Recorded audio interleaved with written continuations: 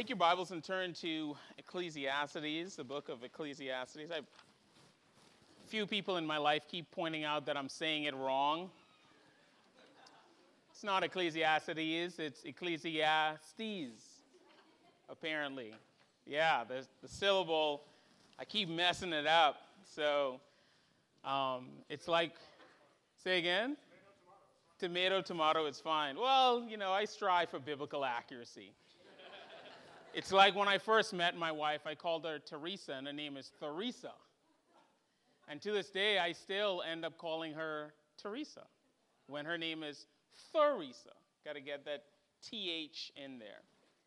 So Ecclesiastes chapter 3. Ecclesiastes chapter 3. I was tempted to ask Scott Finch if he would pull out a rendition of an old 60s song sung by, what's their name, the band? I can't remember. I know it was written by Pete Seeger, and then it was the Byrds. That's right, and they sang the song Turn, Some of you that are children of the 60s are familiar with that song. It's actually built off this text. And what's interesting is that they changed just a few words and made millions off of it. But it's all built on Ecclesiastes chapter 3, verse 1 through 8. And this is a beautiful text. We're actually going to read verse 1 down to verse number 15. And we'll be looking at this over the next 2 weeks, actually. And you'll see why in a moment. It's hard to get all the truth out of here that's laden within. But I file this under the text that I wish someone preached when I was in my early 20s. When I was kind of just thinking about life more deeply. Before then, I was interested in partying and just having a good time. But something about when you hit your 20s, you begin to think more deeply about life. And I wish someone had preached or counseled me through this text, because this text has a lot of blessed reminders about the seasons in our life. So let's pay attention now to God's holy and inspired word. Ecclesiastes chapter 3, verse 1 through 15. I'll get it right in heaven. For everything there is a season and a time for every matter under heaven. A time to be born and a time to die.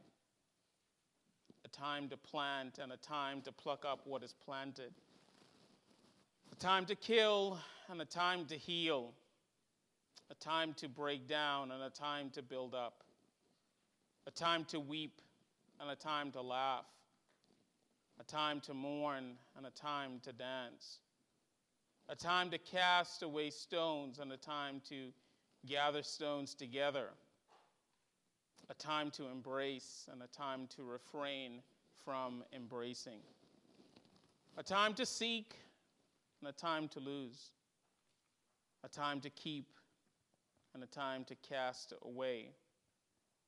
A time to tear and a time to sow. A time to keep silent and a time to speak. A time to love and a time to hate. A time of war and a time for peace. What gain has the worker from his toil? I have seen the business that God has given to the children of man to be busy with. He has made everything beautiful in its time. Also, he has put eternity into man's heart, yet so that he cannot find out what God has done from the beginning to the end. I perceive that there is nothing better for them than to be joyful and to do good as long as they live. Also, that everyone should eat and drink and take pleasure in all his toil. This is God's gift to man. I perceive that whatever God does endures forever. Nothing can be added to it, nor anything taken from it. God has done it, so that people fear before him. That which is already has been. That which is to be already has been. And God seeks what has been driven away. Well, all flesh is as grass, and the glory of man as the flower of grass. The grass withers and the flower fades, but the word of the Lord shall endure forever. And this is the word that will be taught unto you. Amen and amen. Well, let's go to our Lord in prayer. Our Father, this is your word, and these are your people. They have come here to hear from you, and I pray that might be the case. Lord, your word is beautiful. It reminds us of glorious truth, but not only that, it shapes and molds our hearts, that we think more heavenly than earthly, that we think in ways that build us up and not tear us down, that we learn to have the mind of Christ and not the mind of this world. And so now my prayer is that you might bless us, and you have already through the singing, through the reading of Scripture, and now as we partake of your word and later of the supper, may you shape and mold us more into the image of your Son. And so now, Father, what we ask not, teach us. What we have not, give us. And what we are not, make us by the power of your blessed Holy Spirit and for the sake of your Son, Jesus Christ. Amen and amen. As I mentioned earlier, this text is about the seasons in our life. And all of us go through seasons. In the same way, we have 4 seasons, maybe in North Georgia, 3.5. There are seasons in our own life. All of us right now are going through a season. Our lives are seasonal. There's some of you that are going through a season of being in school, and some of you are going through the season of raising children. Some of you are going through the season of being empty nesters. Some of us in this room are going through the season of leaving Mississippi and starting a new job in North Georgia and coming to a new church for a first time. We won't mention any names. But all of us in this room are experiencing seasons. That's the point of verse 1 through 8. He's making observations about the seasons in our life, that our lives are seasonal. But let me say that anyone can make these observations. That's in verse 1 through 8. That's not special. What is special is what he does in verse 9 through 15, and that gives us great wisdom to navigate the seasons in our lives. And Solomon actually gives us four of them, 4 thoughts, 4 pieces of wisdom that help us navigate the seasons in our lives. Now, because these are so important, I'm going to do 2 this week, and then I'm going to do 2 next week.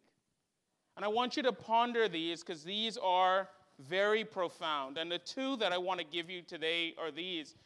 The first thing Solomon observes about the seasons in our lives is God limits our control of the seasons in our lives that we might learn to trust him.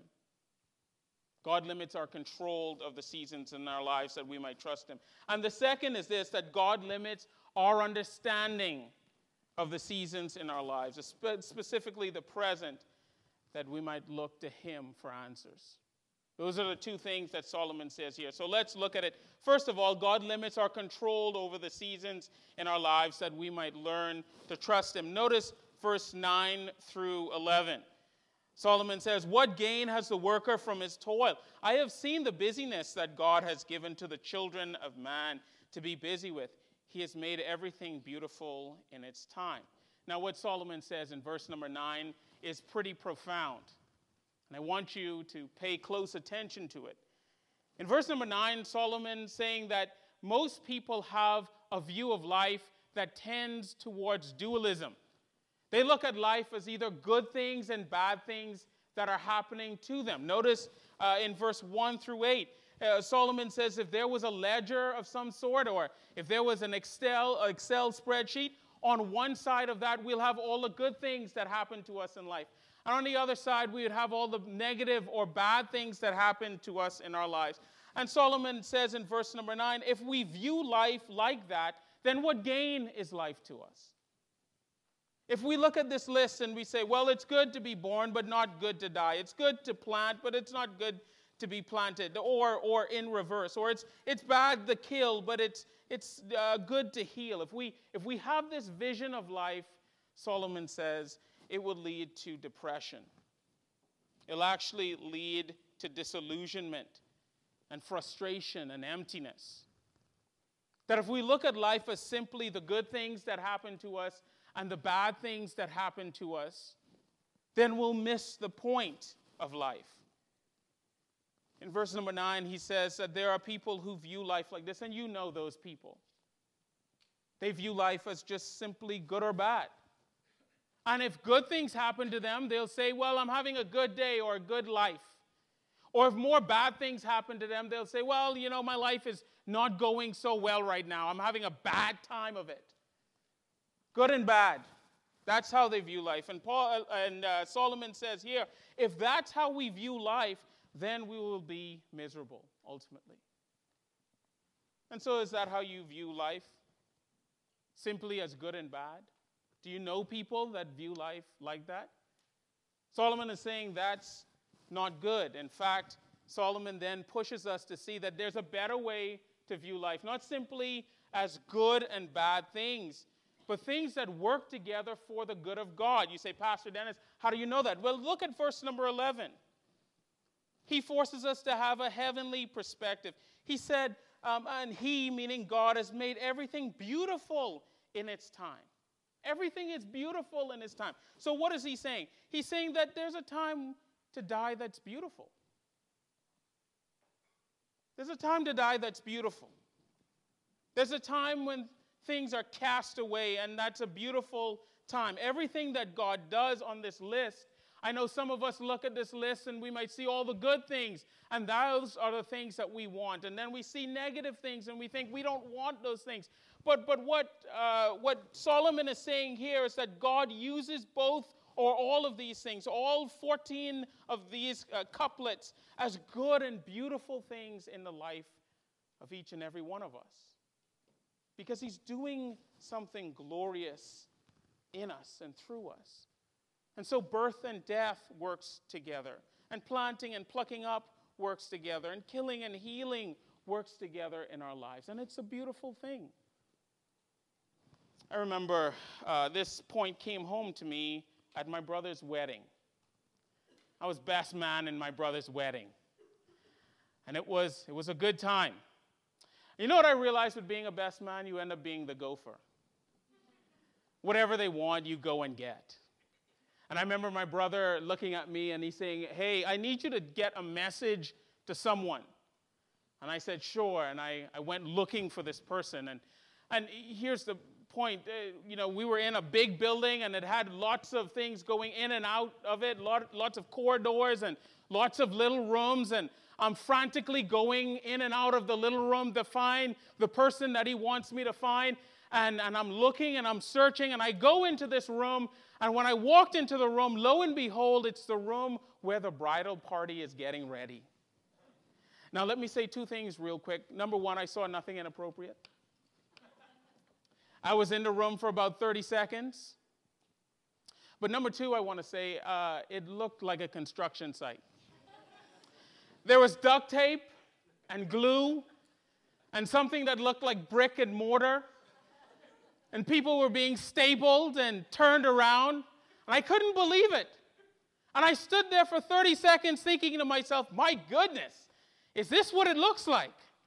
And so I rushed out of the room, I think. Nobody saw me, and I closed the door. And I remember thinking to myself, there is no way these women are going to get dressed in an hour. It's just not going to happen. And so we went into the sanctuary or the place that they have where the wedding was going to take place. And the men lined up, and then the women began to come down this aisle. And wouldn't you know it, one by one, they looked beautiful. Each and every one of them. They looked absolutely beautiful. They looked stunning, in fact. You couldn't see the duct tape or the glue. You didn't know they had extensions on. You didn't know they had fake nails on. You didn't see any of the brick and mortar that went into making them look beautiful. But when they walked down the aisle, they were beautiful. And so what is Solomon saying here? Solomon is saying, yes, I know your life might look like a construction site. I know you wake up on certain days and you think, wow, this doesn't look beautiful. But you see, we need to have an eternal perspective that God is making everything beautiful in His time. And even though you might be going through some things that just don't look beautiful. In fact, you would even say, Dennis, it's pretty messy right now. Hold on. God has what we call a telos in mind. What is that? Well, telos is the Greek word to mean aim or plan. That God is trying to accomplish something in and through you. In Ephesians 5:25 through 27, Paul says it like this: Husband, love your wives as Christ loved the church and gave himself up for her, that he might sanctify her, having cleansed her by the washing of the water of the word. And notice what Paul says here in verse number 27. So that he might present the church to himself in splendor, without spot or wrinkle or any such thing, that it might be holy and without blemish. Notice those words. In splendor, without spot or wrinkle, holy and without blemish. What is he saying? It's God's job to make us beautiful. He's making you beautiful. And you know what? You don't have any control over that. That everything that you see happen in this list,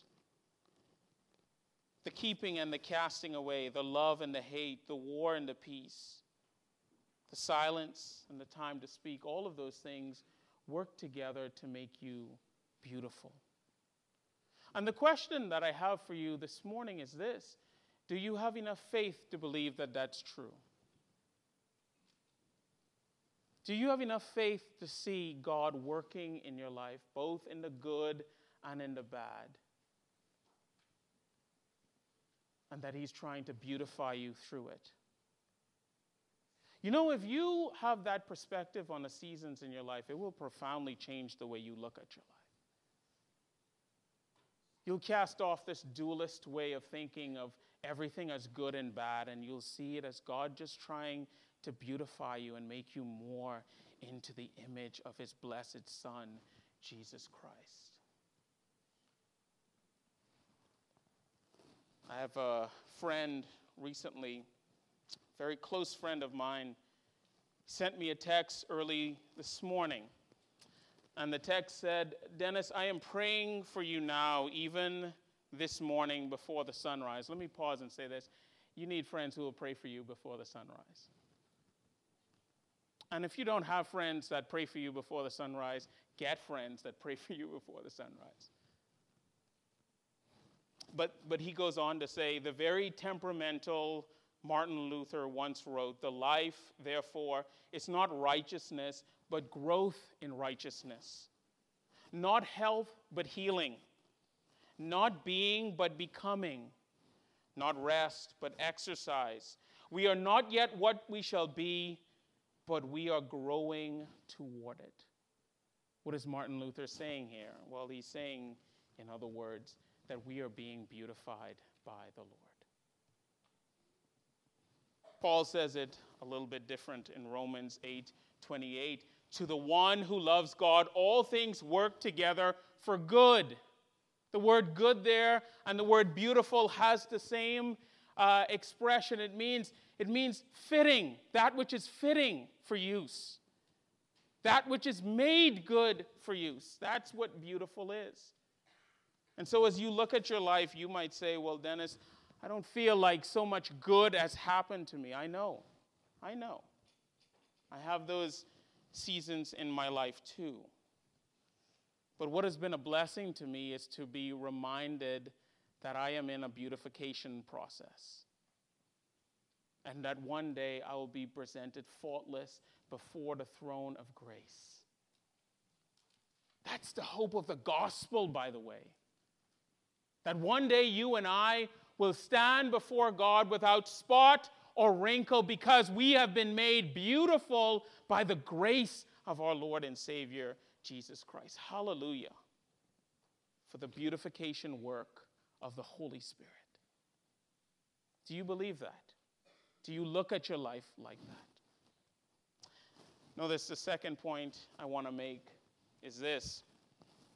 God limits our understanding of the present that we might look to eternity or look to him for answers.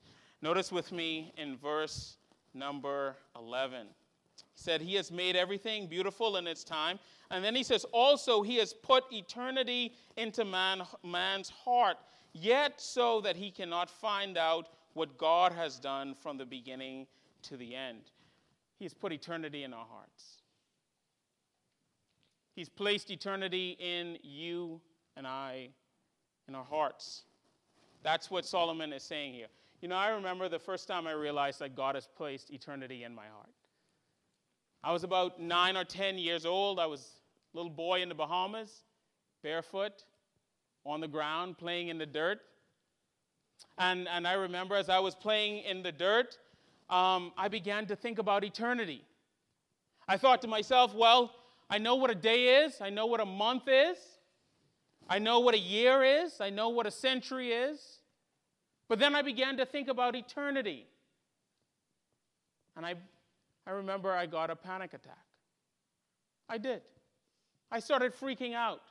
And I remember running inside my house, and I grabbed a paper bag because I read somewhere that if you're having a panic attack, you need to breathe into a paper bag. And so I started breathing in and out of a paper bag to try to get myself and pull myself together.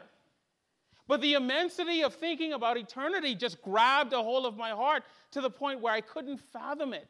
And what Solomon is saying here is that each and every one of us inside here today, God has placed eternity in our hearts, and we react differently to it.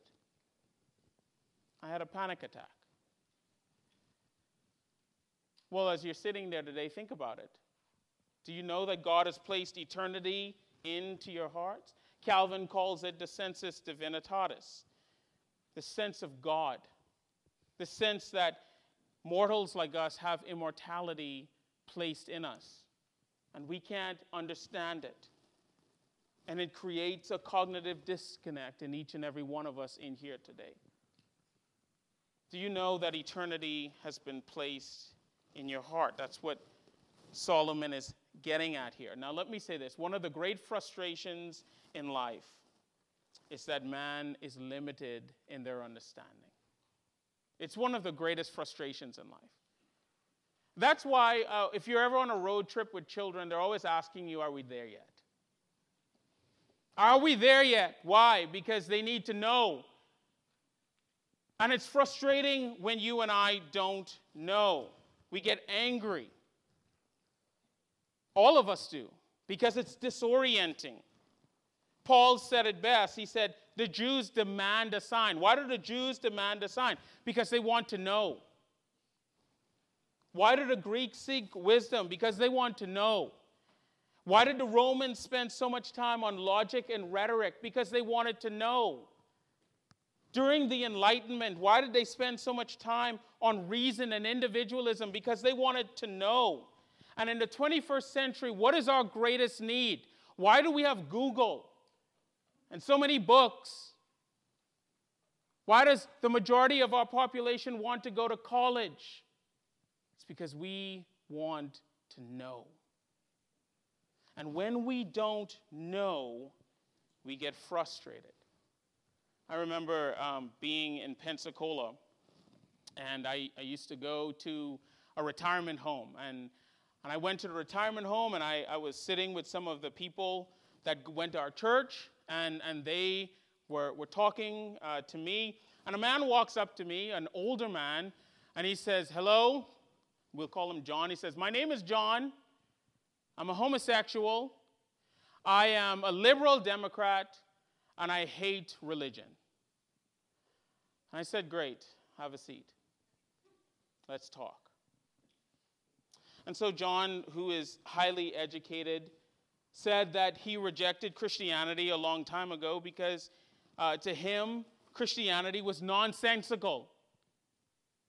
And I remember he gave me a list of things, a list of reasons why he rejected Christianity, but 3 stood out, and here they are. He said the first is the problem of evil. Why would a good God allow people to suffer? And he told me a story of children who were molested repeatedly, and no one did anything about it, and he just couldn't understand why God would allow that to happen. And the second one was God's sovereignty and man's free will. He said, why is it that God would hold me culpable for my sins if he is sovereign and can stop it? And then the third question, he said, he didn't understand why God would allow people to go to hell for all eternity if they only sinned for 70 years. These were all the questions that he asked. And he said he rejected Christianity because he never got a good answer for it. Now, he and I talked about all 3 of these and so much more, but his reasons are simply this. He rejected Christianity, he rejected God because he didn't understand the purposes of God in the here and now. And so he got frustrated at God because he said to himself that God was acting without cause. Without cause, that God didn't have a reason for why he is doing these things, that God is acting and limiting our knowledge just to punish us. And as I talked to him and tried to tell him that's not the case, he refused. You know what I've realized in my short time being a pastor and talking to people, that there's many people, and you know them, that get angry and frustrated at God because they don't understand. And maybe you are inside here today and you are the same way. You're dealing with sickness and you don't understand why God is allowing you to go through that sickness. Or you have children who don't know Christ and you're wondering why I've faithfully served Christ and I have children that don't believe. Or you were sexually abused, or you know others that were. And there seems to be no justice for that. Or you suffer from sickness and depression and you wonder why. Why is it that God is allowing me to go through this? Or you've suffered separation from a spouse or divorce, or your parents might be getting a divorce. There's all sorts of reasons why you and I get angry at God. Because we think God is acting without cause. I had a professor who called it Henem moments. The Hebrew word Henem means without reason. It's found in Job chapter 2, verse 3, in which Satan comes to God and says, God, can I punish Job? And God says to Satan, why are you acting this way without cause? Job is a perfect man. There are many of us inside here today feel like Job, where God is punishing us or punishing the people around us without cause, because we don't understand what God is doing. And so we attack God. Well, I think the people that understand this aspect of Henem, of God acting without cause seemingly, are the African slaves in America from 17th century to 19th century. It's amazing that in the midst of many Henem moments they experienced, tragic moments in which they felt that God was acting without cause, they didn't try to find the answer to that problem on this earth. They reached for eternity. You said, Pastor, what do you mean? Have you ever read through the Negro spirituals? I'll give you some of the lines from them. The first one is Wade in the Water. It's a popular one. Probably many of you have sung it. Or how about Come By Here, My Lord? Or Swing Low, Sweet Chariot. Or It's Me, O Lord, Standing in the Need of Prayer. Or the one that our children sing quite a bit, He's Got the Whole World in His Hands. What do you notice about all those songs? With their lack of education, instead of trying to unscrew the inscrutable, they reached for eternity. Because they understand that God limits our understanding of this world for that very reason.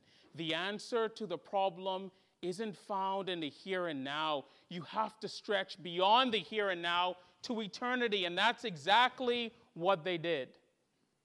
They reached for eternity. You know, the hubris of the modern man is seen in the reality that we insist on knowing everything. We have to know. We have to discern. We have to understand now. But don't you realize that God on purpose limits your understanding of the present so that you will flee and run to eternity? Because in the midst of henna moments, there's nothing else we can do but reach for eternity. That's what he means by he puts eternity in our hearts. He's not doing it to frustrate us or to anger us so that we might reach with eternity. Now let me end with some good news. The good news is we don't have to reach far for eternity. Because when I read my Bible, eternity came to us. The Word of God says that Jesus Christ came and tabernacled with us. And he did this at the right time. And as I read this passage, I'm reminded that Jesus experienced a time to be born and a time to die. That he experienced times of weeping and laughing, mourning and dancing. That he experienced times where he kept silent and yet were called to speak. That he experienced times of love and hate, war and peace. The glorious reality of the gospel is this: eternity has stepped into time, and you and I are better off for it. That the glorious wonder of the gospel is that our Lord and Savior Jesus Christ, at the right time, stepped into time, not just to be an exemplar for us, but for our atonement. And that you and I, in the midst of any season we're going through, don't have to live in despair. Eternal life is now. Right now, you could experience eternal life. You don't have to wait for it because eternity has come. Paul reflected on this in Romans 11:33, and he says, "Oh, the depths of the riches and wisdom of God, how unsearchable are his judgments and how inscrutable is his ways." What is Paul saying there? Paul says that I've looked at the world, and I've seen that there are certain things I cannot understand. And instead of having a panic attack and instead of being angry and frustrated at God, it leads me to worship him. Leads me to worship him. So what's my big takeaway for you today? Well, in the midst of whatever season you might be going through, learn to worship. Learn to thank the Lord for each season. Yes, I know some seasons are more uncomfortable than others. Some seasons are more difficult than others. Some seasons are less understandable than others. But all are working together for the good. Do you believe that? I urge you to. Let's pray. Father, we thank you. We thank you for the reality of the gospel. Each and every one of us inside here today are going through various seasons in our lives. Seasons of transition. Seasons of frustration. Seasons where we don't know whether we're going or coming. Lord, thank you that you limit us. You limit our understanding of the seasons. I thank you that you limit our sovereignty and our ability within each season, also that we can turn to you. Lord, bless us now. May we reach for eternity and be reminded of Christ, to be reminded of the gospel, that eternity did come, and now we can rest. And we ask this in Jesus' name. Amen.